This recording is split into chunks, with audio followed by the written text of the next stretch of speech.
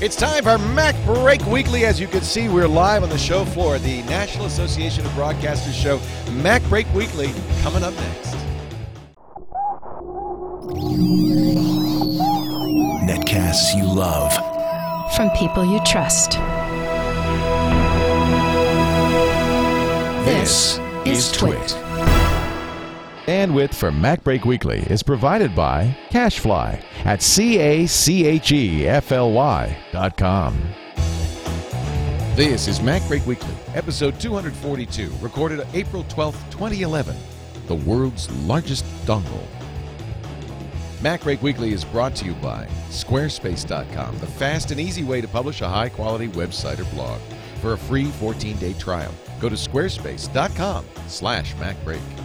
And by GoToMeeting, the easiest, most reliable online meeting service. For your free 30-day trial, visit gotomeeting.com, promo code MacBreak. And by FreshBooks, the easy online invoicing service that gets you paid quickly and makes you look more professional. Get started with a free package at freshbooks.com. Welcome to MacBreak Weekly. We are at the NAB show, the National Association of Broadcasters show, in beautiful Las Vegas, Nevada for the week, covering the latest in pro gear, and a good place to do MacBreak Weekly because there's a lot of interesting pro gear. Apple may not be here, but there's a lot of interesting Apple-centric gear. Joining me, of course, Alex Lindsay, who wouldn't miss an NAB ever. It's good to have you. 16th NAB. It's nice to have Someone you. else was talking about 23. Kirk was talking 23. I was like, I wonder how many times I've actually been here. And I realized, You counted it up. 16. That's really great. Of course, Andy can't join us because we don't have Skype capability on the road, but we've got a great Andy anyway. Andy Beach, who is a chief evangelist for Seawell Networks and is a wizard in compression. That's I'm a video geek from way back. The king of compression is here. Maybe the Duke. And I presume, I have to ask, a Mac user. Very much. I speak all languages, but if I'm doing video production, it's all about the Mac. You know, that's kind of interesting, isn't it? I mean, the Mac is, or at least is until later today, the king of video production. Yeah, I mean, it's just so easy. Like, you can absolutely do it on the others if you have to, but that's really the choice. It's the you have to. Right. Whereas it just becomes much easier to be able to handle it when you're dealing with the Apple but stuff. But here's the question, and this is the rumor I keep hearing as I walk around. First of all, the Final Cut user group meeting is today, right, Alex? yes. Yeah. It is a big deal. Yeah, it's always a big deal. I mean, the Super Meet is always something where you have 1,000 Final Cut users. Many of them working in the business. I mean, they're not just Final amateurs. Cut has grown into something that is no longer a something used by. I mean, when it first started, it was really almost a hobby by Apple. Right. And then when Walter Murch used it in Cold Mountain, it started to really infiltrate the industry. And now it's everywhere. I mean, you see reporters using it with their laptops in the Middle East, and all this. It's just everywhere. Right. And they were going to have Kevin Smith and a bunch of people talking, but that plan changed. Last week, they said we are going to have a special guest, and we were told we were supposed to be the streaming partner, so we were actually going to do the stream for them. Oh, wow. And we were told last minute that, we're not going to do a stream. So there's no way to watch this event? No, it's not. It's going to be semi-private. No one is saying anything about what's actually going to be talked about, but everyone's assuming that what we're going to see is someone very high up at Apple talking about Final Cut. That's the assumption. That's interesting. Of course, we've been waiting for the next version of Final Cut for a long time. For how long? 2 years? Yep. 2 years. That was the last major update. There was a minor update last year, but it was just bug fix stuff. Is it over? Does it feel like it's overdue? Oh, I mean, yeah. I mean, the biggest part of it really has been that it's still a 32-bit app, right, and running on 64-bit operating system. Right. And I know I can feel it when I load it now, and it's not like I have to edit that much anymore. So I can't believe people who have to use it day to day. Well, we use it day to day, and it works fine. But it would also explain the delay because it takes a while. I mean, this is non-trivial. It takes so long to port something. Yeah, I mean, it's like you're rewriting the entire application, really. Well, and that's what the rumors that have gone around. This is what's scary. Now, let me talk about the rumors. This is scary. Well, you talk about the rumors. It sounds like I've talked to several people who said there's real concern that Apple's going to dumb it down. It's going to be another iMovie shift in user interface. And I'm hearing from a lot of professional users they're very concerned about this. I think they are. I think that there is it does sound like they've rethought a lot of pieces. that they've incorporated it. You don't know. Have you seen it? I have not seen it. I have not seen it. I have not. Everybody who has seen it has been extremely tight-lipped. I mean, they go. Yeah, it was jaw-dropping. But you don't know if it was jaw-dropping, like, oh my gosh, like it's great, or oh my gosh. Well, that's the sense people are getting, is that some people are dismayed. It's jaw-droppingly dismaying. Well, yeah, it's just hard. It's gonna, we'll know a lot more tonight. It sounds like what Apple's trying to do is start to control that conversation. So they, rather than having people constantly talking about it, now that the cat's been out of the bag and people start talking about what it could be and what it couldn't be, they're going to try to end that, have a real conversation about this is what it actually is, and try to. I think Apple's going to tonight. They're going to try to frame why they're doing what they're doing. I do think it's going to be a pretty large overhaul of the editing platform. I think that for a while, and I think that Apple in some ways has to do this. For a while, it got to a point where Avid, whether you're using an Avid, Premiere, or Final Cut, you kind of got into the same environment. They're pretty much all the same editing applications with a couple little things. I mean, I would say that Premiere integrates better with After Effects. Avid deals with large numbers of objects much better than all the other ones. And then Final Cut was inexpensive, the easiest to use on a Mac platform, very Mac-like, based on QuickTime. So those are the advantages, but otherwise the interfaces were very, very similar. And I think that they're all timeline-based. In fact, if you use the old iMovie, you probably kind of knew what you were looking at. It's a little more complex. Yeah, but the ripple edits and the way that you put it all together, all the little bits that you do, it's maybe a couple different keys, but outside of that, it's the same. So now I think that they're all starting to differentiate. Oh, really? Already that's happened? Yeah, I mean, I think Adobe's adding more of the effects and more of the stuff. They're tying it tighter into the rest of their into After Effects, particularly. I mean, they've really tried to do that dynamic integration between the two, and that became their key. Final Cut didn't do as good a job of doing that real-time update with the other apps, but they were always about the whole suite. And so, like, I actually used a lot of I used the compression tools in the suite. I used the audio mixdown stuff. And so I'm hoping that it's not just a Final Cut Pro update. It's really, truly a studio update, and we see real significant features in across the line. Well, and I do think it's an opportunity, if you're rewriting it, to rethink what you're doing. Like, for instance, none of us, we in our office use Colorista to do most of our color correction. Right. We don't use Color. So Color ships for free with the Final Cut Studio, but we won't use it because it's cumbersome and I have to export everything out there and then do all the work and bring it back in. I'd much rather just use Colorista as a plugin in Final Cut. So the question is, are you going to continue to do that, send us out somewhere else, or are we going to pull some of those features in and maybe still have color, but maybe we don't need all those pieces? I mean, those are the kind of things that Apple has to figure out, and I think that we're going to find out what they think. Right. That's just like my empty opinion. If Apple decides to go more move away from the Pro and move more towards the end user, which is what some people think might happen, why would they do that? It's a much bigger market. I mean, the world of high-end production is a tiny top of the pyramid.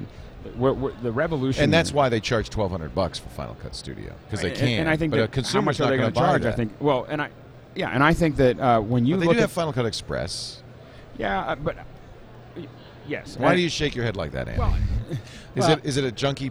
No. Actually, and honest to God, I'd say I've probably used Final Cut Express more in the last number of years, because I think it's still quite a hurdle to go from iMovie even to Final Cut Express. Well, and I think you really liked the iMovie update where they radically changed the interface. Yeah. I didn't. Yeah. Like, I kind of didn't get it, and I didn't used get it a little first. bit. It's the second generation that I really was impressed. And maybe that was it, but at some point there, Final Cut Express became my iMovie, and then I realized that Final Cut Express was really my Final Cut Pro, because for what I was doing, I didn't really need the extra stuff. I was carrying baggage that was overhead, and I just found that it actually ran lighter. I could get more done because the processor was just a little more available. What would Apple be up to? Maybe making a less expensive Final Cut Express, but they'd have to have a uniform interface. I think Final Cut Express is gone. Kill Final Cut Express, reduce Final Cut Pro.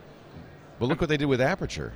Well, I think if you look at what, and we've talked about this on the show, but if you look at what Apple has done in the near past, not the distant past, they've taken all their bundles and they've unbundled them, whether it's iWork or iLife, and they've dropped the price by about half to 2/3. They sold it on the App Store. And they sold it on the App Store. And I would argue that the App Store, and I don't think we're going to think how many Final Cuts they could sell on the App Store.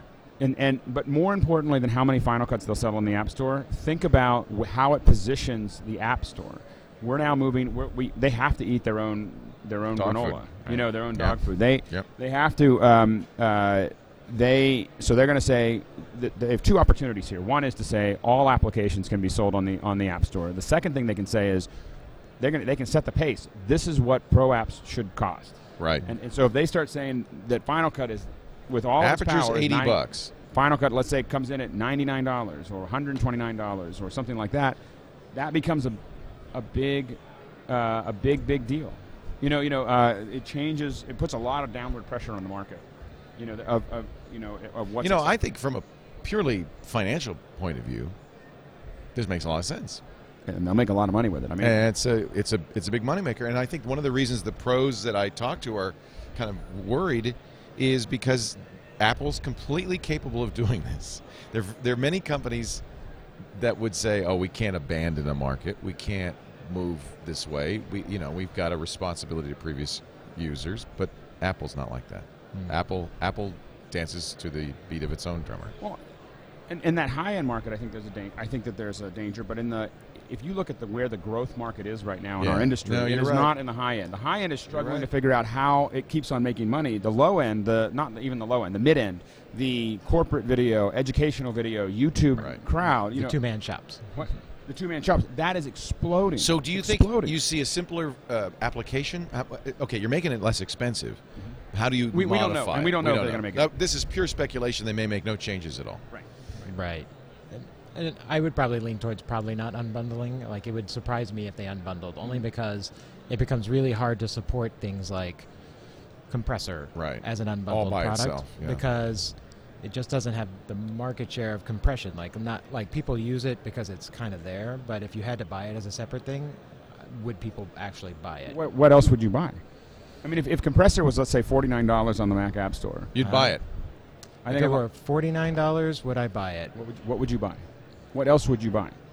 There's so many. I mean, even in the compression store now, I've already picked up a couple of the ones that are probably $14.99. Okay. And for the day-to-day stuff that I do, like particularly if I'm just Well, creating. tell us what you use. I'm curious now. Well, now I have to log in. All right, my you can home log machine in and I'll- look, I'll but, look. I have to yeah. take a peek and We'll see do what it. We'll do it at the what break new one because is, I'd like to but, know. Yeah. I mean, the thing is, like, $15 on the App Store. yeah, and I'll get you the name That's of it. interesting. It's, They're selling that stuff on the App Store. And again, it's only for 264 stuff. So, like, if you're going for stuff for final production and delivery, those are good tools. Where I still use compressor today is interoperability. So if I know that I suddenly need to send stuff for DVD Right. or for Blu-ray, or I'm doing mezzanine archive files for someone, that's where that comes in handy. So it's more of interoperability. It's less about the production, and that's not where they want to be. They want to be the H.264 creation tool. That's why it has all the publish to YouTube, publish to iPhone. Well, that's true. There is a larger ecosystem that they want to support so that there's Right. content for their devices. So, Right. that So- is something they have to keep in mind. And that's not the part I use it for. I use other devices for that are much cheaper or even freer at times. Yeah. You know, Right. for years there have been basically GUIs that were just built on FFmpeg for the Mac, Right. and those were Free some Linux tool. Those were some of the best encode tools Handbrake. that were out there. Handbrake is one of the best ones because of the advanced, settings that you have Right. exposed to be able to tweak Right. if you're a video geek and you want Right. to. I still use QuickTime 7 some of the time. I don't want a bunch of features. I just want to compress it. And half the time Absolutely. that works better than. a So lot are of other Avid and choices. Premiere rubbing their hands with glee? Are you saying, "Oh, we're going to have the pro, world all to ourselves"? Or I think they're probably sweating. I think because- they're jealous. But Yeah, I think it's a mixed bag. I think that if Apple goes, They'd out, like to have that market. Both Premiere and Avid make low end versions of their programs. Right. I feel like I feel like both those companies feel like they're chasing Apple when it comes to this, though, because if literally Apple came out with a new version of it, everybody would turn around and go, well, why haven't you guys done that? When are you Right. doing your version of this? and yet again, they're chasing Apple because Apple does such a good job of getting like that customer It is a pivot. piece of it. It's Absolutely. a pivot. Yes, I mean Yeah. they're saying, "Well, never mind. We worked really hard to get the pro market. Right. They got Walter Murch, in their pocket and worked damn hard and got a lot of people going for it. And now they're going to say, maybe not so much. maybe, but I don't know if they're going to. I don't We know don't if they're know. going to outright give up on the high end market. I think that they're going to change a bunch of things, streamline a bunch of things, and I think that some people are going to feel like they don't have what they wanted. And this is all speculation, of course. We have no idea what they're going to do. But I also think that it does, if they go after the middle of the market, it is an opportunity for companies like Avid and Adobe to really focus on that high-end market and make sure that they're able to serve that market, because that's going to be very competitive between the two of them. Because right now, what's been happening is Avid's just been losing ground every year to Final Cut. Right. You know, so I think there's an opportunity there. Avid's never really understood the consumer market, I don't think. And so I think that, but I think the danger is if you look at iMovie, and iMovie started to, you know, the first new version didn't make any sense at all. The second version started to add a lot of pieces. Makes a lot more sense. Yeah. And what you're looking at is a gradual rebuild of the video editing tools. And you think the same thing maybe for Final Cut? So I think maybe we see one, if this looks like a step back, and we don't know if it's going to look like a step back. But remember what they did with iMovie? They continued to offer the iMovie, the earlier version for those who wanted it for a while. So Final Cut Studio continues to sell for a while. Well, and I can tell, I think that there's a high probability that we will continue to be using Final Cut that we have in our office. Right. And we're a Final Cut shop. Yep. I got 5 or 6 copies. For another year? I think I've got 30 copies. It's a lot. It's a lot of I'm not going to change all of those tomorrow, but I will say, if it does do the stuff that we needed to do, I'd be really excited about being $100 each. Right. Because I don't want to buy the whole suite, because most of my guys don't use motion or you know. When is the meeting? The meeting is tonight at 7:00. So we'll know. You're not streaming it. We're not allowed to stream it. I will be probably posting stuff to Pro Video Coalition. Live blog. Yeah, and then I will, and then we have This Week in Media tomorrow afternoon on this desk. Right. In the afternoon, and we'll be talking about. Which I think I'm on with you. Yes. That'll be a big show. Big show to talk about yeah. what happened to Final Cut, if anything at all. Yeah, and maybe it'll look just the same. I think that 64-bit multi-threaded is a given. Yeah. Oh yeah. I mean, I think that They have to do that. I think that, and I think that's going to make a huge difference for a lot of people. If it's not there, then it really becomes, what have you guys been doing? Yeah. What are you up to? And what worries people is that they did lay off a lot of people on the Final Cut team. So you're kind of like, Did they? A couple months, 6 months ago, you know, and so Wow. you're kind of in this, and moved a lot of people around. A lot of people from the Final Cut team are moved to. A lot of the product managers changed. They went over to the iTunes Music Store, I believe. Wow. And that was even a while ago into iLife. That all happened in the fall. The do you have a projected ship date for a new Final Cut? Any idea? Is there a special time that you? I mean, wouldn't they announce it today? I mean, this seems like the good time to do it. I think they're going to talk about it. I think that they're going to do it I think they're going to ship it sometime before the WWDC. And you think they'll unbundle? I think they're going to unbundle. Andy does not. And Andy does I not. don't think they'll unbundle, but I think you're right. I think it's got to be within 4 to 6 weeks of today, and it wouldn't even surprise me if it was. I think that would be. And what? ridiculous Okay, what's if your it wasn't price an on the App Store? What's the price you're looking for? You said 99. Oh, no. Well, You said 99. I said I think all the individual apps will be 99 or less. So they'll unbundle everything, but you'll have to buy it piecemeal. And what is it right now? What's the $12.99 for everything, right? Drop it at $9.99 for the whole thing. You sell something on the App Store for $1,000?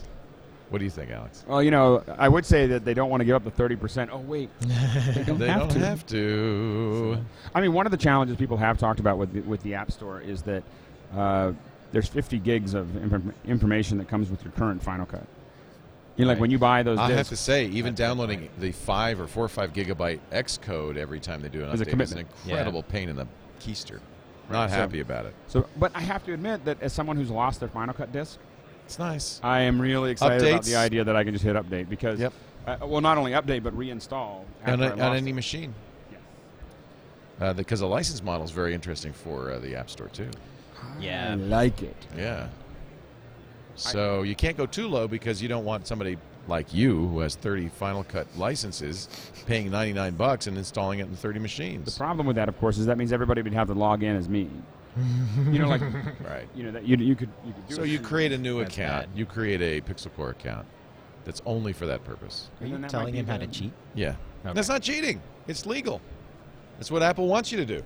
Until they fix that loophole. Well, I don't think it's a loophole. I think that's their intent. Because then because everybody still has the largest dongle in the world, a Mac. Right. You know, so the world's largest dongle. I think we have a show title. We're going to take a break. Andy Beach is with us. He's chief evangelist for Seawell and a compression expert. Alex Lindsay, of course, from the Pixel Core is here. We are doing MacBreak Weekly live from the show floor at the National Association of Broadcasters show in Las Vegas, Nevada, baby. And, you know, every time I do one of these things, I wish we had GoToMeeting. We could just come here via GoToMeeting. I wouldn't have to be here. We could just do it all. GoToMeeting eliminates all that online travel, makes it easy to have meetings On the phone, it couldn't be easier to set up. In fact, if you go right now to gotomeeting.com, click the Try It Free button and use MacBreak as the offer code. You can try it free for 30 days. You will have it installed before I am done talking. You don't need to call the IT department. You don't need to do port forwarding. Nothing. It's just there. It's easy. And now anytime you hit the road, you got your iPad, that free GoToMeeting app, your Mac, your PC, any computer you're using, you can log on to your GoToMeeting account, have a 128-bit SSL encrypted connection. It's like a VPN to your computer. Oh, I'm sorry. That's go to my PC. This is GoToMeeting. That's a good thing, too, by the way. GoToMeeting, very similar. Actually, the reason I get confused sometimes is the back end is pretty much the same thing. It's remote access, but how do you use it? GoToMeeting, same thing. Go right now to gotomeeting.com. Click the Try It Free button. Put in this offer code MacBreak. Again, in 2 minutes. In fact, you could do all of them. I don't know how we could run our business without GoToMeeting. GoToMeeting is amazing. I mean, it's just we have so many meetings. So we have classes and meetings and all kinds of things that are all happening online, and we're spread out all over the world. I mean, I have people that I work with that I've never actually met in person. Yeah, we don't. You know, people often say, "Well, let's have a conference call." We say, "Well, in fact, I know Lisa now just writes, well, we'll do a GTM," and assumes everybody knows that's a GoToMeeting. Oh yeah, I got the GTM for you. But we do. In the company, we all know. Yeah, that means you're going to have a conference call number if you want. There's a meeting bridge. It's all built in, part of the package. VoIP as well. If you're on a computer that has a sound card and a microphone, you can use that for the conference. Of course, you get the presenter's screen, but you can share your screen. You'll start your meeting in seconds. Everyone can join it in seconds. You don't have to jump through hoops to meet, and that's important if you're trying to pitch clients. Couldn't be easier. In fact, your clients will be impressed. They'll say, oh, this is nice. I'd like to use this if they don't already know about it. And you just tell them, oh, no problem. Go to meeting.com, click the Try It Free button, use the promo code MacBreak. Do tell all your clients and friends to use the promo code MacBreak. That's how Alex makes Alex very happy. It does. When you do that. It makes me feel so special. Go to meeting.com, promo code MacBreak. We love it. We wish you'd try it. So, big announcement out of Cisco. They're closing the Flip operation. No more flip cams, firing 550 people. They just acquired this less than a year ago. When they did, we were all like, what are they going to do with it? What are they thinking? And it turns out they weren't thinking. They weren't thinking. What's happened? Is it because nobody's buying a flip cam? Is it because everybody has an iPhone? This is better than a flip cam? What?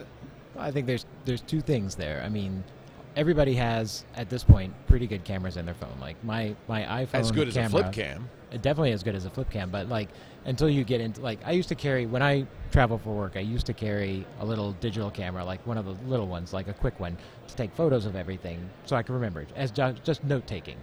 And that went away when I got the iPhone 3GS, because finally that camera was good enough that I didn't need two devices. Exactly. And so now for that lower-end market, all that stuff went away because now the video is even good enough for all those things that I want.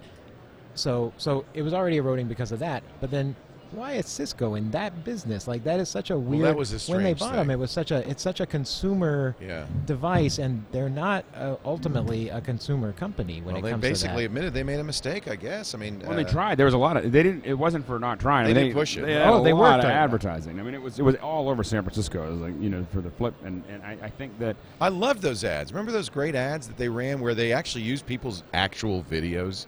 And they showed them, and they said, made with a flip. I thought that was an excellent campaign. If that couldn't sell them, it's not for lack, you're right, it's not for lack of marketing or ability to market.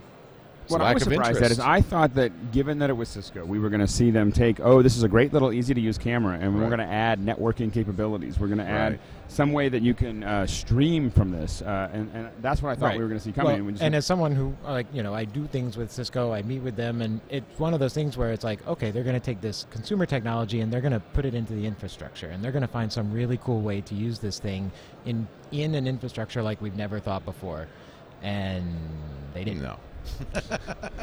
and maybe they thought, and we never know why. I mean, it could have been that some of the technical things that they thought they could do, once they started digging into it, they just couldn't make the turn. Yeah. Maybe that's it. You think that they wanted to make it better, but they couldn't? Sometimes things work really well, but then you open it up, and there's a lot of spaghetti code, spaghetti pieces in there, and you're not exactly sure. I think it's just killed. It's killed by smartphones with great cameras. It's killed by still cameras with great video. I mean, if you have a still camera, almost any still camera, you've got better recording than a flip cam is going to give you. Why would you buy a flip cam? I bought a flip cam for my kid 2 years ago. This should have been the writing on the wall. He never used it. Yeah. I have 2 of them. I don't use it. It seems like a good idea. It seems like something you're going to use a lot, Right. and then you don't. Look at coffee's magically appearing. It's That's like Cousin incredible. It. The hand just comes in. Isn't that great? That's amazing. You should get one of those in your office. I was just Absolutely. thinking, The I magic really coffee need a hand. coffee right now. The and magic then- coffee hand has appeared. Thank you, Lin Fu, the great Lin Fu. I don't know. I just feel like we have such a great team here, and the broadcast is looking so good. You know, when we were invited to be here at the National Association of Broadcasters, I said, well, wait a minute. You know, first of all, broadcasters, twit. You know, I mean, we're the anti-broadcaster, right? We're streaming on the internet.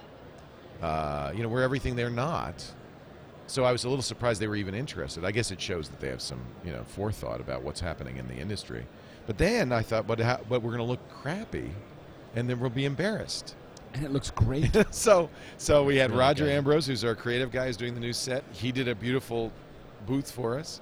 We've got the TriCaster HD 850, which has given us really great high-def video. We're just using the standard JVC HD camcorders. These are, I don't know, about $2,000 to get, but we have HD video because of the new TriCaster. I was here at CES, and I was pretty impressed by what you were able to do then. Like, I thought that was great, and I was blown away when I saw this getting set up.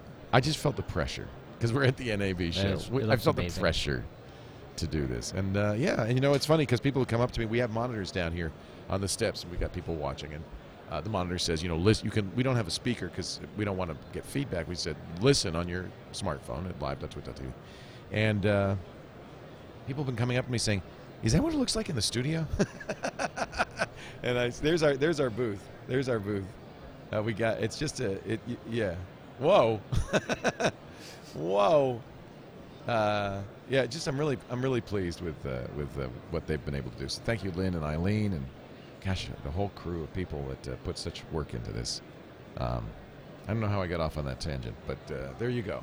You got coffee. At NAB, I got coffee. That's right. He was so happy to get coffee. I was so happy to get coffee. Off we went. I should do a Starbucks commercial for free, just because I'm so happy to get coffee. I love you, Starbucks. I love you. I'm sorry, we didn't get you anything, Andy. Are you okay? You know what? I'm so over-caffeinated. I'm fine. I didn't know that was possible. As many people watching the show have noticed. We know. Let's move on to. There aren't, you know, as usual. The big story is waiting for Apple to say something. Is the big story. Isn't that always the way? There is an interesting story coming out of Amazon this morning. They've announced one more Kindle, one that's so low priced. It's almost free. It's almost free. I think that's where they're headed. It's an ad-supported Kindle. Actually, it's only $25 less than the Wi-Fi. So instead of $139, it's $115. Are they just kind of slowly trying to creep that direction? I think that's How what much they money want to can do. we get in this layer before we go down to the next layer? And do you Right. blame them? Because ultimately, don't they make their money from the books, not the Kindle? So they'd love to get a Kindle at cost into your hands. We don't know what the cost of the Kindle is. I think we now know it's somewhere around $115. They say the ads will never appear in the book, which I think would be a big negative. Yeah. You're reading, you know, War and Peace, and all of a sudden it says, you know, you have where erectile are the dysfunction. Now, is that the 3G and the Wi-Fi capable Just one? Wi-Fi. Just Wi-Fi. Okay. And it will be, you know, on the home page, the front screen, presumably the boot screen will have some ads. Right. And I think, look, it's a $25 discount. Obviously, they don't expect to make a lot of money on ads on the thing, but they're subsidizing it as much as a little bit anyway, as much as they can, so that you can get a cheaper Kindle and buy more books from Amazon. It's you know, we had Jerry Pournelle, who's a science fiction author, on Twit on Sunday, and an interesting guy because he is always, you know, he and Cory Doctorow get in fights over, you know, openness about giving away books and so forth. He said, "No, I want to make money for my books." He has gotten the ebook religion, and it's thanks to Amazon. He says he can now, you know, maybe you'll sell 10,000 units, but you keep all the money. You don't. Right. You don't have to. You know, Amazon takes its 30%, but you get so much more than you'd get from a publisher. And he says it's very easy to publish, so he can take existing material and republish it. Old columns. We actually got Dvorak to say he was going to take his old columns this week and make them available as ebooks on Amazon. But it's different. It's not ebooks in general. Jerry said we tried ebooks just in general. This is Amazon ebooks. Well, I'm still buying stuff on Kindle. You know, Yeah. I mean, I have an iPad. I don't have a Kindle. Well, me too. Right. Because, well, a lot of times that's the availability. That's what's But even if it's if there are other ways to get it, it's just so easy to get it that way. It is, and I think Amazon said that they're now selling more ebooks than they are physical books. Yeah, they made that move last year. So, and we talked about this a little bit. This was the thesis from Paul Thurrott on Windows Weekly that Amazon is making the move. That they're now the big dog, even maybe bigger than Apple for books. For not just for books, for cloud storage. Don't forget, for music sales. Last week we just finished moving a huge chunk of our online stuff to Amazon Cloud Drive. I think that there is something going on here, and I think it's interesting to watch Amazon and Google, arguably Apple, as the big three moving the technology industry in a very dramatic direction. We're here at the National Association of Broadcasters show, Thunderbolt. You told me, Alex, wait till NAB. Wait till the NAB show, and Thunderbolt will come into its own. Well, here it is. Really? Yeah. What have you seen? So we're starting to see Thunderbolt everywhere, or people talking about the fact that they have Thunderbolt-enabled applications or technology previews. Over at AJA, they have, obviously, the little I/O Express, which is your SDI and your video interface. They have a technology preview of it, of course, working on Thunderbolt instead of an Express card. Now, what that means is in the field, I no longer have to have a 17-inch MacBook Pro just to connect a big video camera. I can use a 13-inch. I can, it changes that process. You could use, what has Thunderbolt now? Just the new MacBooks? The new MacBooks. But presumably a Mini will come. So I'm going to guess that by, once again, Mini by would be a good WWDC, choice. By WWDC, I think we're going to see all of them. Right. I think you'll have It'll be an iMacs, iMac, right. Mac Pros, and I just think that Every they new have rev, it'll be the thing that gets added. Yeah, Sure. I think that is the upgrade for the hardware. Wow. Coming over the next six to 8 weeks. So Blackmagic already has theirs running. So they have a What's video interesting interface. to me is it's not to a hard drive. Because that's what we initially said. Oh well, this will be a way to connect fast hard drives. This is connecting other stuff. It's connecting anything that needed a lot of bandwidth. I mean, anything that needed 3 gigabits. Right. Well, up to 10 gigabits. Wow. So a lot of these are 3 gigabit devices, but what they were using before was USB 3. A lot of them were using USB 3, and they needed to have something that was going to be faster than FireWire 800. I think that's the. How many things can you connect together? Because you can daisy chain Thunderbolt. 7 total. 7. Okay. So and most of these devices. So it's kind of like FireWire in that regard. Yeah, there's a certain limit to that, and I don't know whether there was some talk about whether they're not really using the optical cabling right now. They're using copper cabling, which I think might be limiting the number of things that you can connect to it. Yeah, they apparently couldn't get the optical working. That was the original plan, and that was what the high speed was going to be. But I think they're getting the high speed, but I think that what they're not getting is you can't bounce it as many times. Right. We are seeing some crazy fast drives. I think G-Tech is showing a technology, Sonnet. So the hard drives that we talked about. So we are seeing those. Those are definitely coming out. But I think it's interesting. There's more than just hard drives. It's other things, cameras and switchers. Well, I think that there's a possibility. It's really an external PCI Express bus, basically, is what it is. And the fact that it can be out there on a cable. How long can that cable go? I don't know what the distance is. I don't know what. I don't think it's that long, but I don't think it's. Well, if it's 7 feet, if 7 connections. 7 connectors. 7 connection, and say like FireWire, say a 3 meter. Yeah, or that's plenty of distance that's a long to get. run. Yeah. Yeah. You have to remember that when you're thinking about that distance, it's all cumulative. So if you're connecting 7 devices and each one has a you're pulling. You have to start thinking about the length of the cable between each one because that apparently LaCie has 5 daisy chain here at their booth. 5 hard drives daisy chained. Well, and I think that you get to a point where you get a laptop. I think the big thing that this opens up for Apple is you get a laptop that just has that one connector.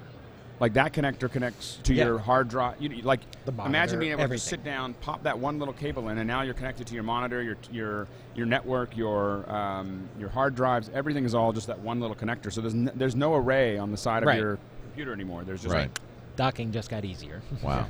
And there's rumors that they figured out some way to put it into the power adapter. Like the next version. So it's right now it's in the mini display port. Right. Now you're saying put it in the MagSafe adapter. There's rumors that that they've been applying for patents. So you have a splitter that goes to the power, the AC. Yeah, you just plug it in, and then you have a little box. Why would you do that though? What's the advantage of doing that? Apple, they don't like connectors.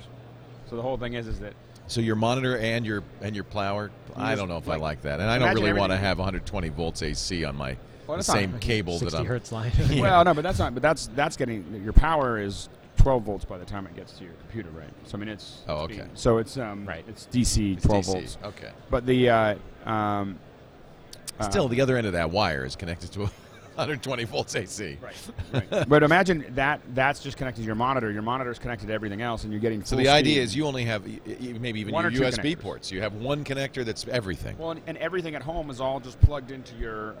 Right, whatever that device. You have a brick basically that's the other side of it. Right. It's the And it could be a FireWire brick, or it and could the- just be your monitor. I mean, our monitors could monitor, have right. FireWire, USB, another All the uh, connectors, right. Thunderbolt connector. All those things could be along one of those, and you just simply pop it into your computer, and you're connected to everything, and you don't have to. I got to plug all this stuff. in. Right.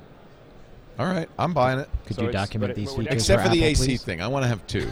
I want one. I think that's a AC long way away. I think and if one they do mini that, display that board. would be a long way away. But- Really? yeah, but I think that they could.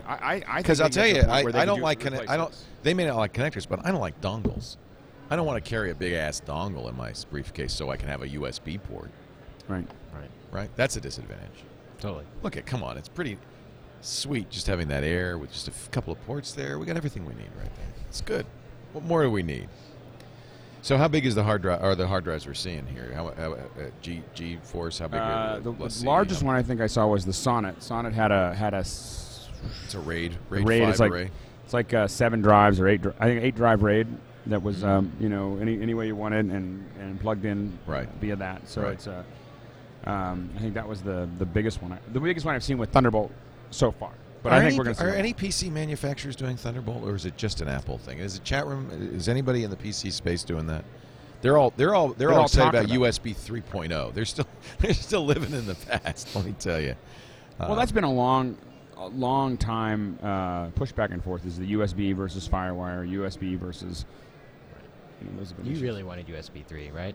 I mean, that was. I your- really wanted a fast. I think connection. forget it now Right. because Oh, it's yeah, not there you peer to go. peer.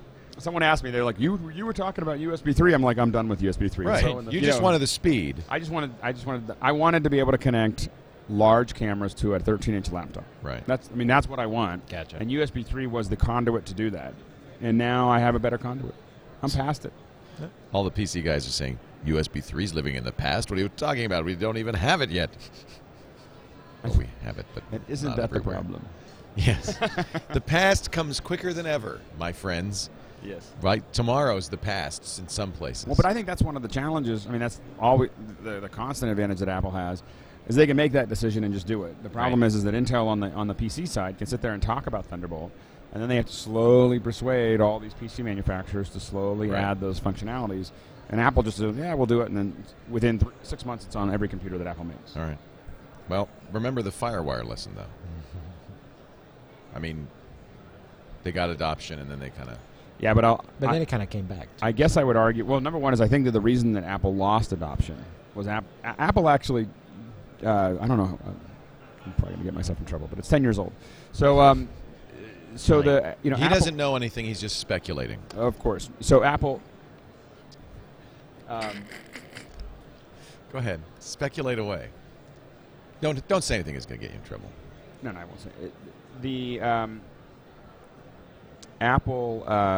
So when they started FireWire, there was no, I there was see no it's licensing fees. very analogous because FireWire was created by Intel with Apple, Right. as has Thunderbolt, And what Apple did, there was formerly no. Lightpeak. When they began, there was an option to charge licensing fees, but they didn't. They didn't. And everybody incorporated it into everything. But they did retain the right to the name, What which el- meant all the PC manufacturers had to call it IEEE 1394. But then Apple started charging licensing fees Oh. for PCs, not for the cameras, but for Oh, the not PCs. good. That's what killed it. $2. That's what killed it. And what changed is that you then had it changed the end price. Right. The Right. end price was by $50, and Right. in a world that everything is you're Can't do that. razor sharp. What they did is that's why all these PC manufacturers Yep. stopped using FireWire. As they started using it and they stopped installing it automatically, you had to buy an extra card for that. But the thing is that here's what's important for Apple though, from home video and video, is that all these cameras had FireWire built into them, Right. and that happened. That stayed for a long Briefly. time. So if you want to connect your You camera, had to have an Apple. you had to have a Mac. Yep. So in the end of the 90s, early 2000s, when Yep. everyone was starting to get these FireWire cameras, the only thing that you could easily plug it into was a Mac. And that's where it became like, if you want to do video, you got to use a Mac Right. because otherwise, PCs, It actually your turned drivers, out. and It probably turned out to be a very good move for Apple. some people argue that they did that on purpose. They didn't. Yeah. They didn't want the money. What they wanted to do kill it. was to Yeah. get a 2 or 3 year advantage. Kill which it is on the exactly PCs. what they got. And they did. You know. And And but we're living in such a different world. That's 10 years ago. Now we're living in a world where they want to redo Final Cut Pro so that it's more for consumers. They've Right. abandoned FireWire completely. They're trying to. Camcorders. A lot of us throw camcorders little have tantrums. also abandoned FireWire. Well, there's one camera left, HV40. and that's kind of off the market, right? It's still there. They're still selling They it. keep on saying they're going to get rid of it, but I Yeah, think Canon. we keep buying them because it's the only one. It's the only one that you can connect to a FireWire connection. But the problem is that you're still stuck with tape. Yeah. You know, you have to. Yeah. There's no There's no solid state solid recorder. state. Yeah. Um, Scooter X says FireWire is not abandoned. It's not. It's not. It's not. Well, okay. Yes, it is. it's on. It hasn't been kicked off the back of the caboose, but it's sitting right on the ledge. Well, and I'm sad because it died before we had a real replacement. The 800 connector was never for prime time, in my opinion. I mean, the 800 speed is what we wanted, but I that have connector all burns these out. FireWire cables lying around with the 800 connector. I know, but the 400 connector. 800 connector burns out. We've Does had it? lots of failures with it. We've had lots of, it's Mine not, never stay connected. The 800 is the one that will always pull out of a device. Mm-hmm. I can always get a It 6 falls pin. out. Yeah. Oh, and like the slightest You wiggle, look at it and and it goes, just, I give up. I didn't really want to be connected. which is very painful when you're It's transferring big files. extremely painful right at the end. Yeah. So is Thunderbolt the be all and end all, or there are other? There's fiber channel and Yeah, but they're really That's expensive. right. That's solutions. crazy expensive. I mean, that's well, Yeah, so I mean, I think that the Fiber's fine. Thunderbolt for the right. low to I didn't medium see a high, lot of Thunderbolt stuff out there. It's only been out It's for early 3 weeks. early days. It's Really, it's is it very just 3 early weeks? days. Has it been 3 weeks since they announced God, it? Or my maybe brain more, is right? not I think it's a so little more than that, but it's such early days. I think it's one that it's definitely going to get some traction though. I mean, it's pretty cool. Yeah. Every I like storage company that I Yeah. talk to out there, I mean, everyone Right. making medium size, they're talking Like, about it. They don't Storage have one. It will definitely start with storage, which is kind of what FireWire did, and then but I think Apple Display doesn't will make pick it up. I a think others computer are with an gonna pick it up. external SATA, an eSATA. You can add an eSATA No, to your Mac yeah. Pro. No, they're which going I to tell have you. done. They're going to tell you that the answer is Thunderbolt. Thunderbolt. You know what's funny is there's actually What it would be eSATA. sad is a continued bifurcation between the PC and the Mac world, because PCs are eSATA and USB 3, and Apple, I could see now, the writing's on the wall, you'll never see either on a Macintosh. No, absolutely not. Probably not. You'll see Thunderbolt. Yeah. What's interesting is that that there's an eSATA port on a Mac Pro. I know, I've used Right. it. You It's get a little behind. It's like extender. hidden. Yeah. It's like hidden behind the fans or whatever, and you Mhm. dig way in there and you pop your little. I've cables used in it. and That's really annoying. I know. It's annoying. It's worse to know that they put it on the board, But just didn't give you access. and then just Right. didn't yeah. put it somewhere. Griff, external. somebody sells, Yeah. somebody sells a little. There's a it's couple just an cards. extender, Couple cards, basically. yeah. Right. It just doesn't do anything. It just extends it so you can reach it. Right. There are, and somebody in the chat room saying this, you could theoretically do Thunderbolt USB 3, Thunderbolt eSATA. All of that's capable. There's nothing that prevents you from doing that. You could have a Thunderbolt on one side, and just an eSATA. Like you could make it a little cable, probably Right. connect it. Right. So, Maybe a box. so Thunderbolt could be a universal solution. Do we know if Apple is charging a license fee for it? We don't know. I don't think they No. are. Not yet. No, yeah. Yeah, if you're a PC manufacturer, you're saying, yeah, sure. First one's always free. Yeah, sure. Yeah, exactly. Sure, I'll buy that. All right, we're talking about Macs. Believe it or not, we are. We haven't said a word about the iPhone. It's true. It's a shock. We're talking about Macs and more on MacBreak Weekly. Live from the NAB show in Las Vegas, Nevada. Alex has been trying to get me to go to NAB for years. You finally got me Aren't out you here. having fun? I'm having a blast. It's a fun You know what's show. nice? Big toys. It's toys. Yep. Have you been to the Central Hall? That's where all the real toys are. And as I wander down, it's like, in fact, Liz, I was walking around with Liz, and she said, "You need an Amazon wish list for broadcast supply gear." She said, "People would buy you stuff if you said, I would like a Jimmy Jib." Did you see the Johnny would Jibs? I did. Right outside between Yeah. here. Yeah. I would like I one of think those. we should get one. Well, how much are they? 15 grand? No. They have one with a remote head for $6,800. Okay, we'll split it. Yeah, I'll split it. Yeah. Okay, it's done. It's done. Can you put an EX1 on there? Yeah. And then you use the joysticks? It's got the joysticks, it's got the weights, it's got the whole thing. You know, poor Brent. Brent was walking around. You know the shot that we show you every once in a while of the booth? I finally figured out how Brent's doing that. He's putting an EX1 on a really long pole. There it is. He's got it on a pole. He walks around with a pole. Now, if he does very, very. He's very good. Just think of what he could do. If he had a jib, we could have swooping shots going all around. It'd be great. And Brent and I looked at that together. And then I also would like the Segway Steadicam. It's a Steadicam on a Segway. Expensive. I know, I want it. This afternoon, I'm putting on one of the Steadicam has a jib on a Steadicam. I'm putting it on. You lie. No, I'm going to put it on. You lie. I'm going to put it on. Okay, so I should explain what a jib is. First of all, Steadicam is a rig that you strap on, and then you hold the camera, and it holds it steady. A jib on a Steadicam would be a crane attached to your chest. Be like a big pole coming out of your forehead. No, you're lying. There's no such thing. Betcha. I'm putting this is a big old April Fool's joke. This is something like Think Geek would it. All right, I believe you. You don't have to show me. He's pulling it up on his iPhone. Hey, I mentioned the iPhone. This show brought to you by our good friends at FreshBooks. If you are in business for yourself, if you're a consultant, if you need to send out invoices, you know, I don't have to tell you what a pain in the keister it is. It's just no fun. And the upshot of that, well, you don't do it, or you do it late, and that means what? You don't get paid, or you don't get paid on time. FreshBooks makes it actually actively fun to send out invoices. I know because I started using it. I've been invoicing for years. I started using it in 2004 when they started. Amber MacArthur told me about them because they're a Toronto company. I said, yeah, that's what I need. It was when it started, it was a very Web 2.0. It still is a beautiful Web 2.0 style site. You know, big letters and stuff, easy to figure out, easy to use. You upload your logo to them, and you invoice people. They do it by email. But, of course, you can always have invoices printed and stamped. For some of the older, bigger companies that I invoiced, I would always get a printed invoice because I knew that they would want to see it on paper. But, you know, when you're working with people who can handle email, and I guess by now everybody can, it's so great because there's a Pay Me Now button on that. They get the email, they press the button. That's the best. It's so cool. They can use a credit card, or they have 11 different electronic payment services, and you get paid right away. And you might say, oh, I don't want to be pushy on that. Let me tell you, 9 times out of 10, the company just wants to get you out of there. It's not that they don't want to give you the money. It's not that they're holding on to the money. It's just a pain. They have to do the same thing that you have to do for invoicing. They've got to do all their, send out all their bills and stuff. They print out checks. They can press a button. They're going to do it. There's even better. They can set up automatic payments. You can set up automatic invoices. The whole thing. Let the computers handle it. Thanks to FreshBooks. I love it. FreshBooks.com. They did do a survey a couple of years ago of their customers, and they said on average they get paid 2 weeks faster when they use FreshBooks. Because they're actually doing the invoices. Yeah. That's right.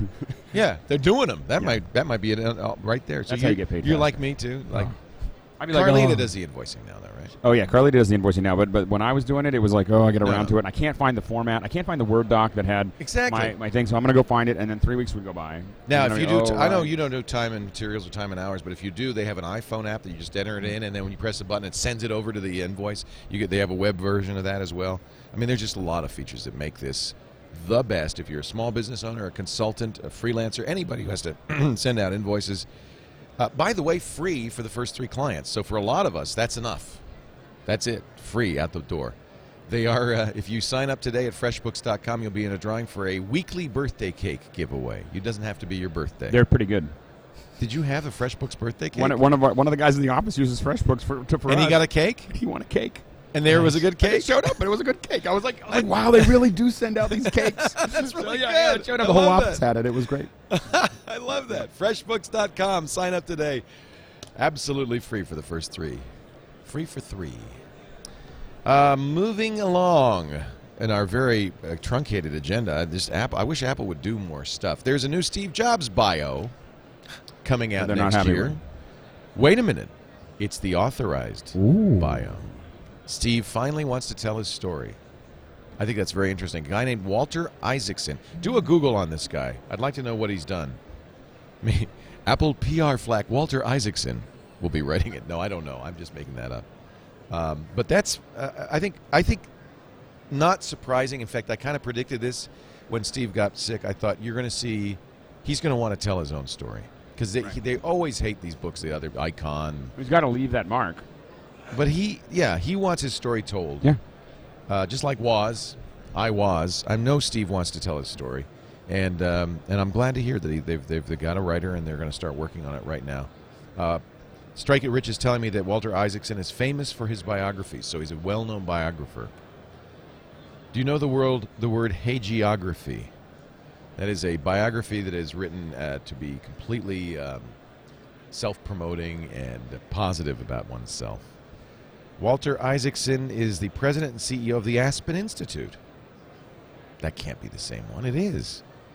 He has been the chairman and CEO of CNN and the managing editor of Time. He wrote he wrote a great book, Einstein, The Life of the Universe. That was an incredible book. Okay. American Sketches, Benjamin Franklin, and Kissinger, a biography. So he's worked with sticky egotists before. So, no, this guy actually has a great CV. In fact, that Einstein book was fantastic. What is Steve? So when is it coming out? Well, they're going to work on it next year. Okay. I mean, it'll be out next year, I guess. They're probably working on it right now. Do you think Steve... Thank you. My brain has once again come through in the lurch. In the lurch? The clutch. You should have fixed that, brain, before I even said it. So actually, it's interesting because this guy is a former businessman as well as a writer. So he's going to have some sympathy. I'll be interested in listening to it. Yeah, that's an audible right there, for sure. I'm going to call an audible there. Do you think he'll mention me in his bio? Well, then I was out there speaking, and I looked out into the... There was that guy. There was a guy with a laptop open, Skyping He's my bête noire. Hello, Leo. I see we meet again. And I chose to give him the stink eye. You know, it'd be great, and I'd like to volunteer to do this right now. Audible, if you're listening. You'll read it? I will read it. And I will read it for I want free. that. I'll read it in a Steve Jobs voice if you want. Whatever you want. Wouldn't that be good? You could see Steve Jobs just blow his top.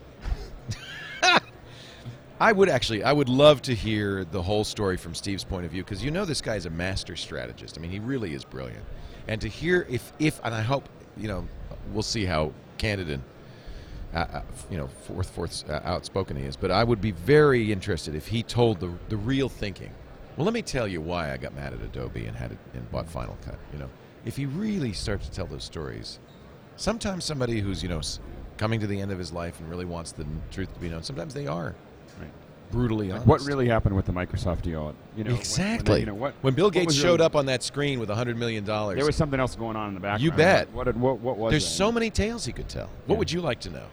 What's secret, Andy? What secrets? Well, I was actually just sitting here thinking that I don't really want a biographer to write it. I want Steve to write it on his iPhone as Steve Mails. Nope.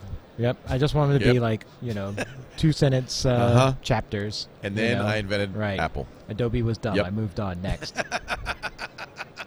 Microsoft was wrong. Okay, when the biography comes out, you can write the parody. Right, I'll re-edit. Nope. Adobe? Nope. How about you, Alex? Are there any secrets you would like? I like that Microsoft. That's a good one. I'm actually really curious because there's a lot of rumors around that there were a lot of other things going on there, and that's the thing that to me is mysterious because he came back in and pulled an awful lot of deals together really quickly, and I'm just very curious. He had just rejoined the company, right, when that happened? Yeah. And they got a $100 million investment 150, from I think. 150, and there's a bunch of other stuff, and they got 5-year promise on Office, which is still, they're still doing Office. I mean, it's a big product for Microsoft. But remember, Bill Gates up on that screen with that little smug smile, and just looking at Bill, there was something going on behind there. Yeah, that was an interesting deal. Well, we can hope that this will be an honest biography. Steve Jobs also, I guess it's from Steve. Let me look at this, the source of this story. Wi-Fi syncing on an iPod using something called carbon fiber. Does this ring a bell with anybody? Let me see if I can find this story. I saw this. I saw a link to it. I think the chat room gave me this link. Let me go back. Well, we're kind of working blind here. I apologize to everybody. It's a long show. We've been up here a lot. We've been on here a long time. But, future iPods may be made of carbon fiber and boast Wi-Fi syncing. Yes. Is this a rumor, or was it stimulated by a leak? Rumor. Here it is from Leander Connie. in the cult of Mac. Thank you, chat room, for that story. See, you guys have iPads. You're smart. I'm trying to do this on the iPad Junior. I started trying to do it on the iPhone, and I looked over at Andy's. I'm like, what am I thinking? I left everything in the room. I don't know. Apple is prototyping iPods with carbon fiber cases. Leander says Steve is keen to bring wireless syncing to iPods this year. He ought to be, because why are we not? Why not? Everything else did and does, including the Zune, the late unlimited Zune. Apparently, Apple has hired a carbon fiber expert. We can reveal. Apparently, Leander's got some inside sources that the company has been testing Wi-Fi syncing on iPods for 2 years. They really got to get past that point where you have to plug it into a Mac in order just to start to initialize the whole process. Like the iPads and the iPhones, they have to get to a point where they just turn on and work I agree. out of the box. That's one of the holdbacks that. Well, I don't see how you eyes. can call this the post-PC era if Right. you can't use the damn thing unless you connect it to a PC. I don't get that. I don't get it either. There are lots of issues, Leander says, with syncing over the air. Apple engineers have been having trouble with reliability, signal strength, case design, and battery life. Well, I'll grant you all of that. I have over-the-air syncing on all my Android phones using a variety of different programs like Double Twist. And it's certainly not a way to get a large library onto a phone. It would be okay for time to time, occasional updating, but it's not ideal. I wonder, though, with Amazon Cloud Player, if they ever get that for iOS, or apps like Mog and RDO and Rhapsody, if we even want to put music on our devices going forward. I wonder really what the future of the iPod is in general. If everybody has an iPhone with I'm still, I have to admit that I still. You have an iPod? No, I have an iPhone, but I mean, I still listen to the music on my iPhone Locally. Well, you like to buy music, but I. No, I don't. Well, I don't. I mean, you like like to buy own music. it. I mean, you like to own it. I don't. I got a Zune because I didn't want to own it, but what I didn't. Right. But every time I was with the Zune, you couldn't. You would find out that your 30-day thing had run up, and it wants to renegotiate your, whatever, to show that you paid So you your have to connect. $14.95. So you have to connect, and then you can't connect over Wi-Fi. You have to plug it into your computer, and I'm like in London, and the computer that it was connected to is in San Francisco. Right. And after that, I just put the Zune away, and I was like, okay, forget it. So they hired this guy, Kenny Kestrel. He's the former president of Kestrel Bicycles. He's like the guy on carbon fiber. And the reason carbon fiber is Wi-Fi goes through it as opposed to the cases that they're using, the metal or the plastic cases that they're using. So do we think that it'll, I wonder if it'll improve our cell strength as well. Well, wouldn't it be great? And carbon fiber's tough. I like carbon fiber. It's fine. For what we use the phone for, I'm sure it's better than glass. It probably bounces. Yeah. Apparently, Steve Jobs recently sent an email to a customer saying the iPod Classic is not going away. We thought it might be. It's a one of a kind. I have one. So this is kind of following on a long-time conversation on this show. September. Normally they announce iPods. We thought maybe they'd announce iPhone 5 in September, concurrent with an iPod announcement, or maybe not even do any more iPods. But if you're going to make it out of carbon fiber, that'd be pretty cool. Oh, there's still a market for iPods. I mean, There there's is. still plenty of They people still sell who- them. Oh yeah. The market's down a little bit. A Yeah. lot more iPod Touches than iPods. Right, just got- and that's true. I mean, go ahead. Look at us. So X Knight says the iPod Cardboard would have excellent Wi-Fi characteristics. Would be slightly flammable, but it would work as long as you didn't get it near the stove, and didn't get it soggy. I just think that the future is a 3G or 4G enabled device, whether it's your phone or not, that streams music from these services. That I know you like to own the copy, but I don't know if you can call owning a digital copy owning it anyway. I don't like to own the copy. It's just that I spend a lot of time when I'm not connected. But Right. It's becoming less and less and less. Well, I mean, all of those services Connectivity allow you to and download bandwidth caps. Those are the two big problems. bandwidth caps. Is Bandwidth caps absolutely is the an big issue. one. Yeah, but all of those services allow you to download copies for offline purposes. Mog, Rhapsody, and RDO, all three of them. right. I'm using Mog lately. It's funny. I was talking about RDO. I've talked about it on this show. RDIO. These are all three iPhone apps. Or you can listen on your computer or your other device, if it has an Android, perhaps something like that. Sonos even supports Rhapsody and Rdio, and apparently Mog soon. The reason I moved to Mog, somebody in the on the Twitterverse said you should try Mog, 320 kilobits streaming. Wow. Talk about bandwidth cap problems. Yeah. Yep. 320 kilobits, so it really sounds good. Rdio will not tell people what the stream rate is, which sounds to me like it's. They say It's not a good sign. They say it's CD quality. Right. Sounds like 96 kilobits to me, kids. Is there anything else to talk about before we get to our picks of the week? This is a scant show today. We might actually do an hour-long MacBreak Weekly. It's crazy. Wow. No, forget it. Say it isn't so. Wait until we get to the picks. Yeah, because there's quite a few things out here we might want to pick. Alex has been shopping. Am I been drooling? Oh, man, if I were a billionaire, I'd come to a conference like this. I will have 2. And I imagine Scott Bourne doing something like that. Just coming here and saying, yeah, that, and have it delivered tomorrow. And you could build such a cool studio. I was talking about this before we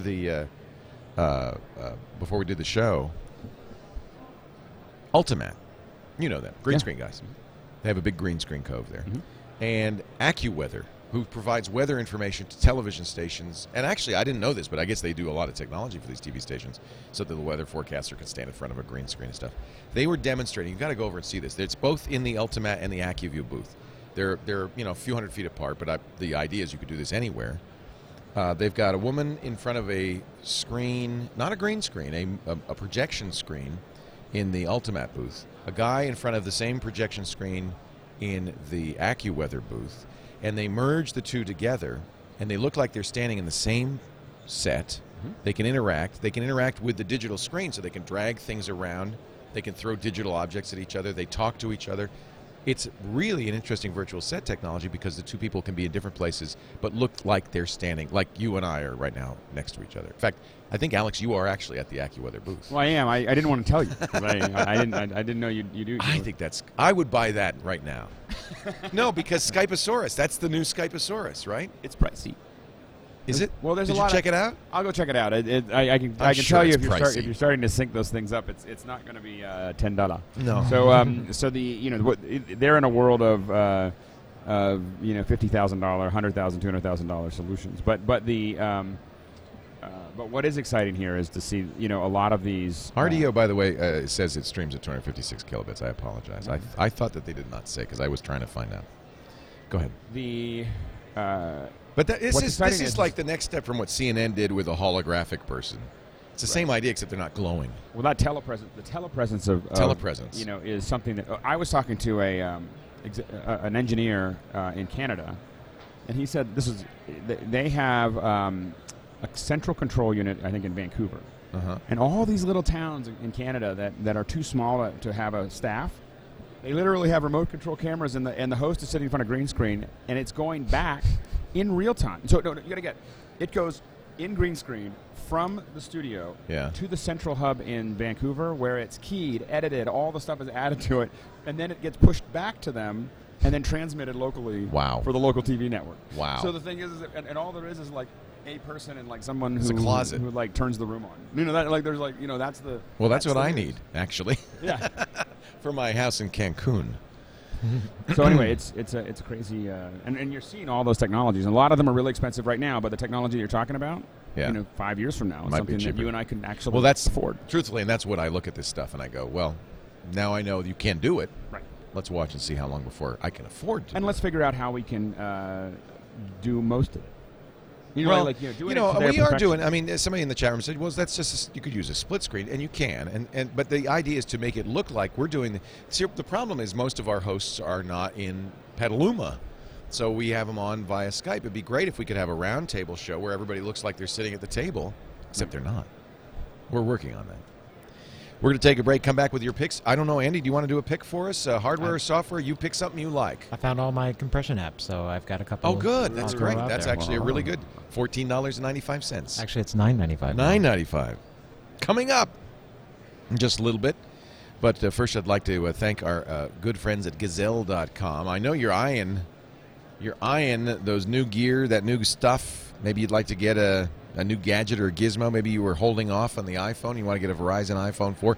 Maybe you've got an iPad 1 and you just were hungering for an iPad 2, but you're thinking, well, really, this is for you, Andy. You're using iPad 1 there in that Dodo case. I recognize it. Maybe I could get an iPad 2 if I could just get a decent price for my iPad 1 and subsidize it. Well, let me tell you about Gazelle. GAZELLE.com, just like the sprinter on the African veldt. Right? That's a gazelle. It's like an ungulate. Yes, it's very fast. Okay. It's very fast. You see the horns in the Gazelle logo? That's the Gazelle. It's got the stripy horns like that. Anyway, Gazelle is a great company. I think they're so cool, and we know a lot of people who have used them. I've used them. I get tweets a lot and emails a lot from people saying, hey, I heard about Gazelle on MacBreak Weekly, and I tried it, and this is really awesome. If you've got a gadget, we all do, lying around that you're not using anymore, go to GAZELLE.com and enter in that gadget. They do all sorts of kinds of, smartphones, MP3 players, ebook readers, laptops, cameras, gaming consoles, GPSs, thousands of, over 200,000 different unique items in 20 categories. They will tell you what it's worth. They even show you, it's really fun, a graph as the value has gone up and down, so you can see if it's starting to plummet. Maybe it's the time now to get rid of that old device. They'll tell you what it's worth. They'll ask you some questions about its condition and so forth. They will give you a mailing label. You put it in a box, you put the label, they pay the postage, and it goes to the Gazelle experts. Now, they do a couple of things. First of all, they validate that it is in the condition you said it is. Believe it or not, of course, sometimes they'll say, no, it's not, I'm going to give you less money. But often, and they don't need to do this, but they do, I've heard people many times say, yeah, I got more money than they said they would give me because it was in better condition than I thought. You were just being conservative. Yeah. So they really are, and they're really a conscientious company this way. They'll also wipe data. So if you send them something that has data on it, they understand that. They understand it's complicated. They do it for you, so you don't have to worry about your data. And then they send you a check. Or you can get a credit from a variety of PayPal, Amazon, Walmart gift cards. Actually, if you do the Amazon gift card, this is a little tip. You get a 5% bonus on the cash value. Because Amazon, I think, gives them an affiliate fee or whatever. So that you get even more. And I'm going to tell you in a second how you can get even more. Let's say you want this Kindle. You want the new Kindle. You want the advertising-based $115 Kindle. I bet your old Kindle's worth more than that. You might be able to actually go get a net gain on the whole thing. Go over there at Gazelle.com. And by the way, if it's something that they can't, that has no value, if it's a Palm Pilot, something like that, they recycle it conscientiously. They use green recycling. So, they don't export it. It doesn't go in the landfill. They don't use, any companies that don't do it right. They have to be EPA certified, have an environmental management system. Their Cloud Blue is their primary recycler right now, and really they're band certified. They're really great. So it's a good way to recycle. And if you have a charity, I just got an email from a friend. My wife and I actually did this. We are adopting from Ethiopia, and we set up a page, and our friends and family donated stuff to raise money through Gazelle for the adoption. Yep. Isn't that's such a cool story? So you tell friends and family there's a Gazelle page, and if you've got an old gadget, just donate it, send it. They pay the postage. You get the check. Yep. Did you raise the money that you needed? It's a lot of money to adopt. But you got some. We definitely got it. Definitely helped. Isn't that neat? Absolutely. And that's an easy way for friends and family to help you and clear out their closets at the same time. So there you go. It was way better than just asking them for money. Yeah. Unsolicited testimonial from Andy. GAZELLE.com. Now, here's how you get an extra 5%. On checkout, use the bonus code MacBreak, and they'll just take whatever amount they said and add 5% to it. So I just told you how to do 10% because you can take an Amazon card plus the 5%. I think those two could be operated at the same. I'm sure they can. Gazelle.com. Don't sell it. Gazelle it. All right, time for our picks of the week, and we're going to start with Andy. Okay. From, is it Seawell? Seawell Network. What does Seawell do? So, I'm a video geek from way back, and I wrote a book on it, and at the moment I'm working on technology with these guys. They're a startup that are doing new technology for adaptive bitrate streaming. So they're trying to make it easier and faster to work on that stuff to deliver it out. So make it easier for you to deliver your content to So you everywhere. consult with people and help them. Yeah, right now I'm doing all of their marketing and some of the product stuff as great. well, and just helping get that stuff across, because it's for the longest time I was working on like stuff for individuals to use in their home environments or like studio environments like you have, and it's slowly just gotten to the point where I'm working on big infrastructure projects. Neat. So it's great. really cool. It's fun. Yeah. SEAWELLE networks.com. Mm-hmm. So Andy Beach is also as Alex says, a compression guru.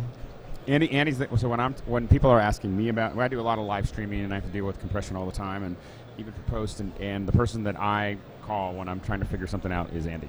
Wow. I'm like, I don't know how to do this, and so Andy's the guy I call. Well, you found he was mentioning earlier, compression applications. You found So I kind of use everything, and so this one is my pick, but I'll also caveat and say I use Episode 6, Episode Pro from Telestream, because it's great, and it, like all compression tools, have different functionality for me. I also use XBreak and X264 plugins because those have great uses. It's all about like whether I need speed, quality, or some sort of compatibility. It's a shame. There's no one magic There never thing. is. But this is the one that even my wife can use if she wants to quickly convert something. And if I just want to get something to play back on my TV, on my desktop, on my phone, my iPad, even give it to a friend to play back on some other device, this is the one. And it's just super friendly. And it's been, again, it's one of those that, like, you know, a lot of those that I named out there, they could be $1,000 apps, right? Mm-hmm. And this one is $9.95. I got it through the App Store originally. It's actually available, of course, from download from his site too. It's called IVI, and it's made by someone called South Pole Software. I dimly remember hearing about this. And Yeah. so it's iVideo Importer. And what I really like about it is they're used to, back in, you know, one of the first good FFmpeg GUIs was Visual Hub. Right. Like that was the we super miss easy. Visual We Hub. really miss that. Love that. I covered it in my book. This is like the modern version of Visual Hub, if you will. But it's even gone further because you're able to set up watch folders and automate things and have it do that extra level of things. You can also, if you're importing off of a disk, it can handle the subtitles. It can do the multi-language.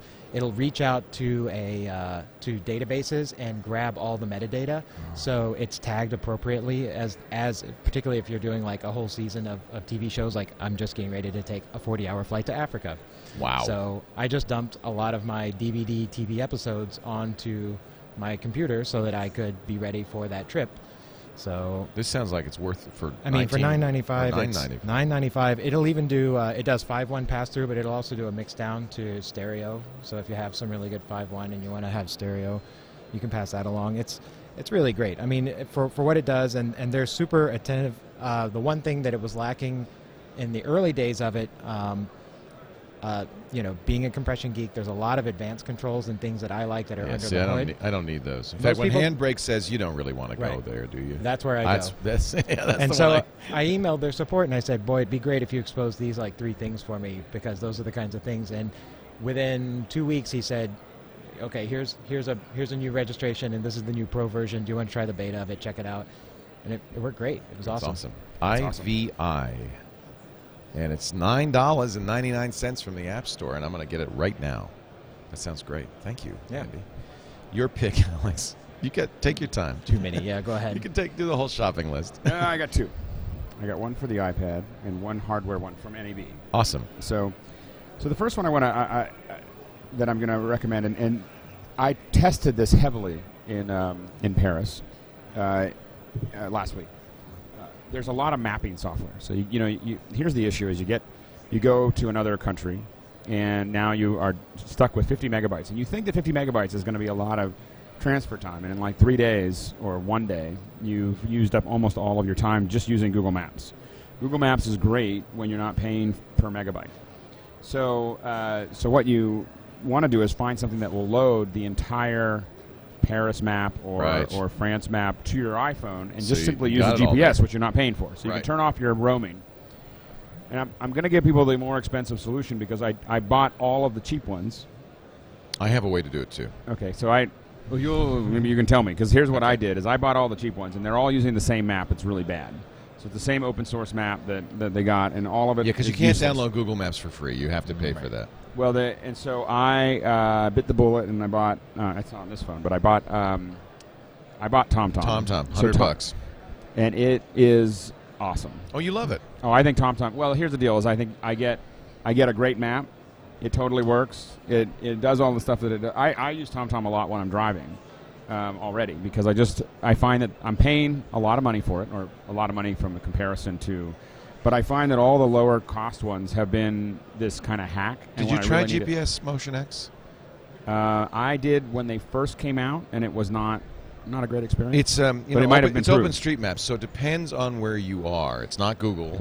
It's not TeleNav. It's because you'd have to pay for those. So OpenStreetMaps is an open source mapping solution.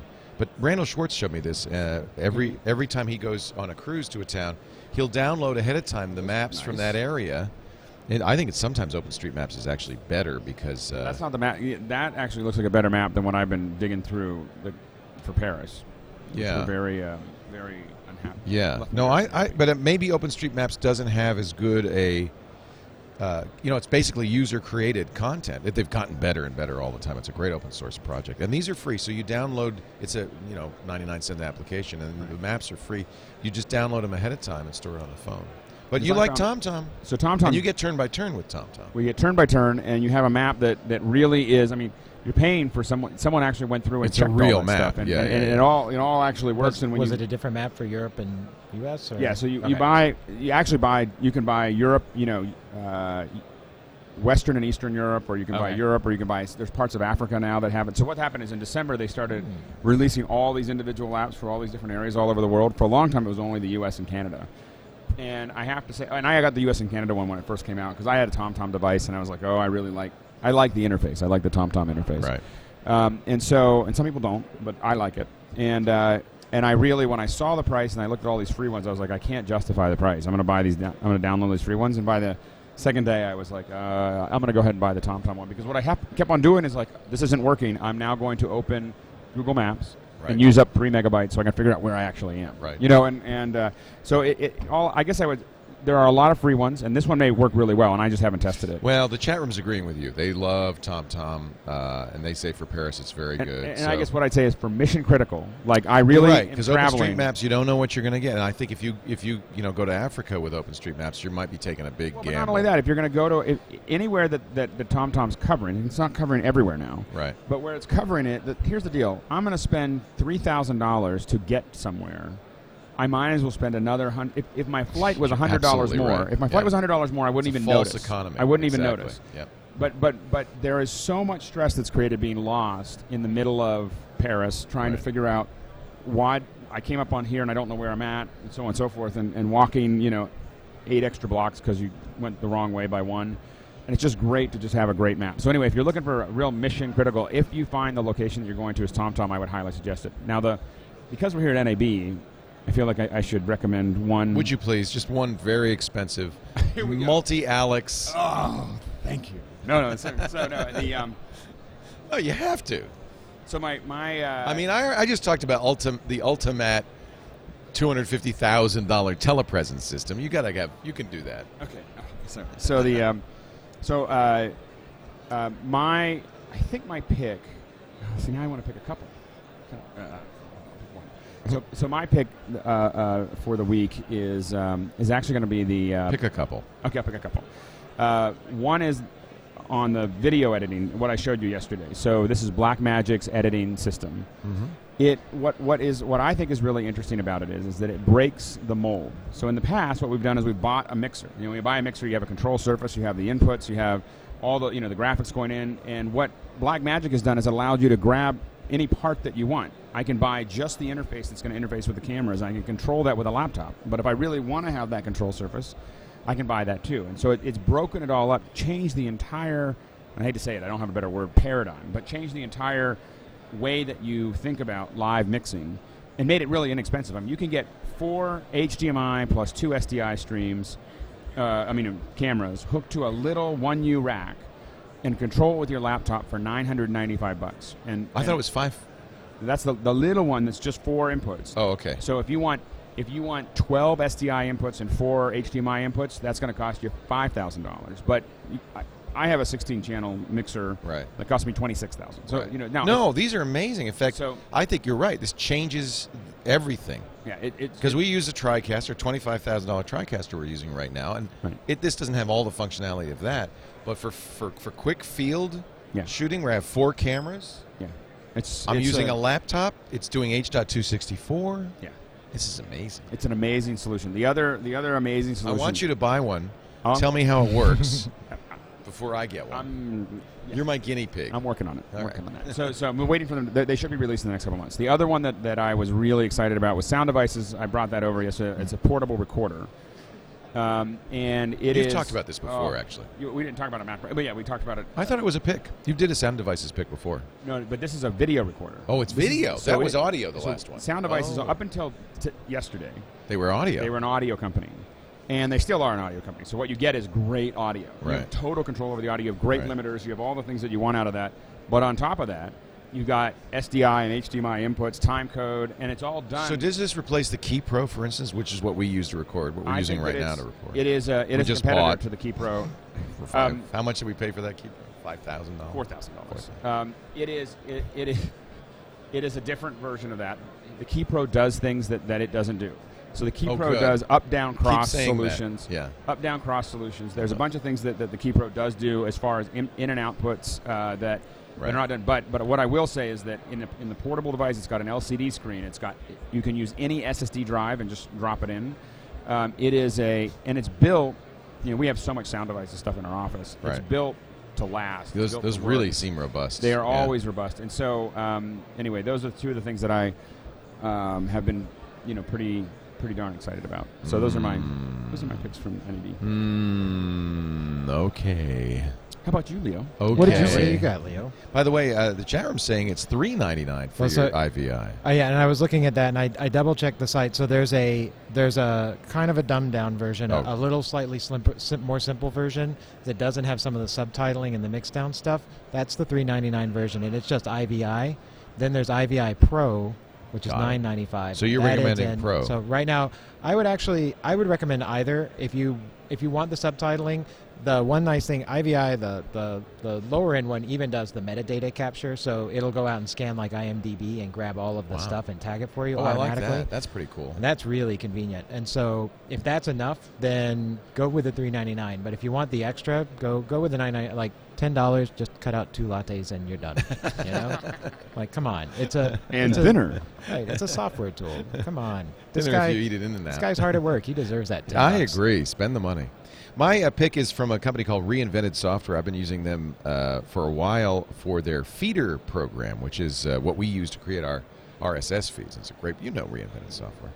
They do a program. It used to be called Keep It Together. I think Andy might have mentioned this in the past. I was doing research on the web a little while ago, like last week, because I had this fantasy that I was going to buy a boat, and so Where did that come from? How can you do? The question is, can you do shows off a boat? That was the question, and so I wanted a way to Tax write-off, right? Yeah. Well, I just wanted to be able to say, I'm on a boat. But I wanted to collate this information. It's a variety of things, including PDF magazines, websites, files from all over, into some sort of document that I could use to, store it, refer to it, search it, and everything. And I've used in the past DevonThink, which is a fairly high-end and a good solution for this. But I never liked the UI for DevonThink. And I found this from Reinvented. They really know Mac software. It's called Together now. It used to be called Keep It Together. The only thing missing, and I really wish that they had an iPhone or I think they're going to do an iPad version of this. $40 in the App Store. And it is basically a way to collate all your research and information. You can encrypt it. You can store it in a Dropbox, which I do, which means that it's available to me on all of my devices via Dropbox. It will make PDF versions of everything, including web archives, bookmarks, and notes. So you can read it in other, you could use Goodreader, I guess, on the iPad until they come out with something. But I find it very nice for tagging, color coding, organizing, and searching through data. I was able to create, subfolders of blogs, retailers, web reviews, magazines, and so forth. And they have a little, when you have it running in the background, they have a little tab on the side of the screen that you could just drag stuff to make it very quick to drag stuff, web pages and so forth, over into it. So it is really kind of a research tool that I really liked. I looked at Scrivener and a lot of other programs that let you do some of these similar things. This seemed perfect for me. It does sync with MobileMe. It is, and this is nice, completely Apple scriptable. So I always look for that in an application on the Mac platform. Together from reinvented It looks great. software. Yeah, it's very Really very want it on slick. iPad, though. I think I'm told that they're, I believe, working on an iPad version. Right. You're exactly right. You really need it on an iPad. It is. I do so much of my research on my iPhone or my iPad. Yeah. Yeah. Wouldn't it be nice if you could just kind of boom and If save they're it all in there, and then you'd have it on your desktop? Exactly. Yeah. Exactly. Like these other guys, and it really bothers me. They've forked it. So there's a Mac App Store version, and there's a version you get from the website, and you buy one or the other. This was your big concern, right? Yeah, that's exactly what I was worried about, and they've done the same thing. The advantage to buying it in the App Store is updates, multiple machines. I mean, I really like that. Unfortunately, the App Store version is missing the ability to print PDFs two together. So it adds that print to PDF function, adds a together item to it, and that just bugs the hell out of me. They actually they take features out of the one in the Mac App Store. Well, they're getting 30% less. Maybe that's the rationale. I don't know. I wish people. This was my fear that the App Store would do this. It is in fact doing it, and IVI does the same thing. They've got I don't know if it's feature identical or if it's forked. The program I talked about last week, Alfred. Because there's no in-app purchasing, they can't sell the full Alfred on the App Store because they want to have an in-app purchase that allows you to add more features. I feel like this is gonna happen in a lot of different. I think it's a transition because I hope so. Because I have to admit that I'm not. I mean, there's going to be a point where I stop buying apps that aren't in the App Store because I just don't want to deal with. Well, exactly. I don't want to deal with all the reinstalls. Exactly. So I bought the Mac app version and forego a feature. Producer of IVI says they sell it outside the App Store because they can update it faster. Of course, you have to wait for Apple to allow an update. And so if they want to update a fix, they're going to do it on the website faster. And you can't do DVD ripping on the IVI version of the App Store for obvious reasons. For the App Store version, Yeah. right? Which I think is why the Pro version's only on his website. That's why I'm going to the website to buy that one. Right. Hey, everybody, thank you so much for joining us. Hey, it's really great to meet you, Andy. Andy Beach is the guru of compression and obviously a MacBreak listener. Ardent fan. So we really appreciate your coming by and helping us out on the show. I'm only sorry I didn't have stick-on sideburns so that I could fully take You over need a hat. all of the Andy skills. I'm sorry. We I will also can't sing in Russian. Well, so. you had some much-needed real-world experience, shall we say. So thank you, Andy Beach, for stopping by. And again, Seawell is SeawellNetworks.com. Alex Lindsay was with the Pixel Corps. Boy, this is the place for the Pixel Corps if you're interested. If this kind of stuff sends you, go to pixelcorps.com, become a Pixel Corps member. And if you want to watch their streams, they're streaming live. When we're not, you are. From pixelcorps.com/live. You're going to do a party tonight? We are. What you doing tonight? We are going to do a little bit of streaming around the event, the big event, but we're not going to be out streaming the final cut user group meeting is before tonight. and after, but not. Apple not will during. probably make a big announcement, but if there is one, we'll be talking. Pixelcorps.com/live right after. I'm sure there'll be a lot to say. And unless they NDA everybody in the room. And later this afternoon, we'll be posting it on Twitter, but on. Around 2 o'clock, we're going to do a walkthrough of cameras with Darren Ocado, who was on. Oh, I like Darren. Yeah, he used to be the president of the ASC, Academy. So he's in the Academy's Research Council on cameras and so on. Research, so this is like we're really going to talk cameras. There's going to be a geeky walkabout. Oh, I'm going to follow that one. Yeah, 2 o'clock. So 2 o'clock. So we'll tweet it. The F3 will obviously be a big subject. We'll be talking about F3s and Sonys and Reds and all kinds of stuff. Yeah. It's going to be. Did Oakley make any announcements at the about the Red? Right? Yeah. They're showing the Epic.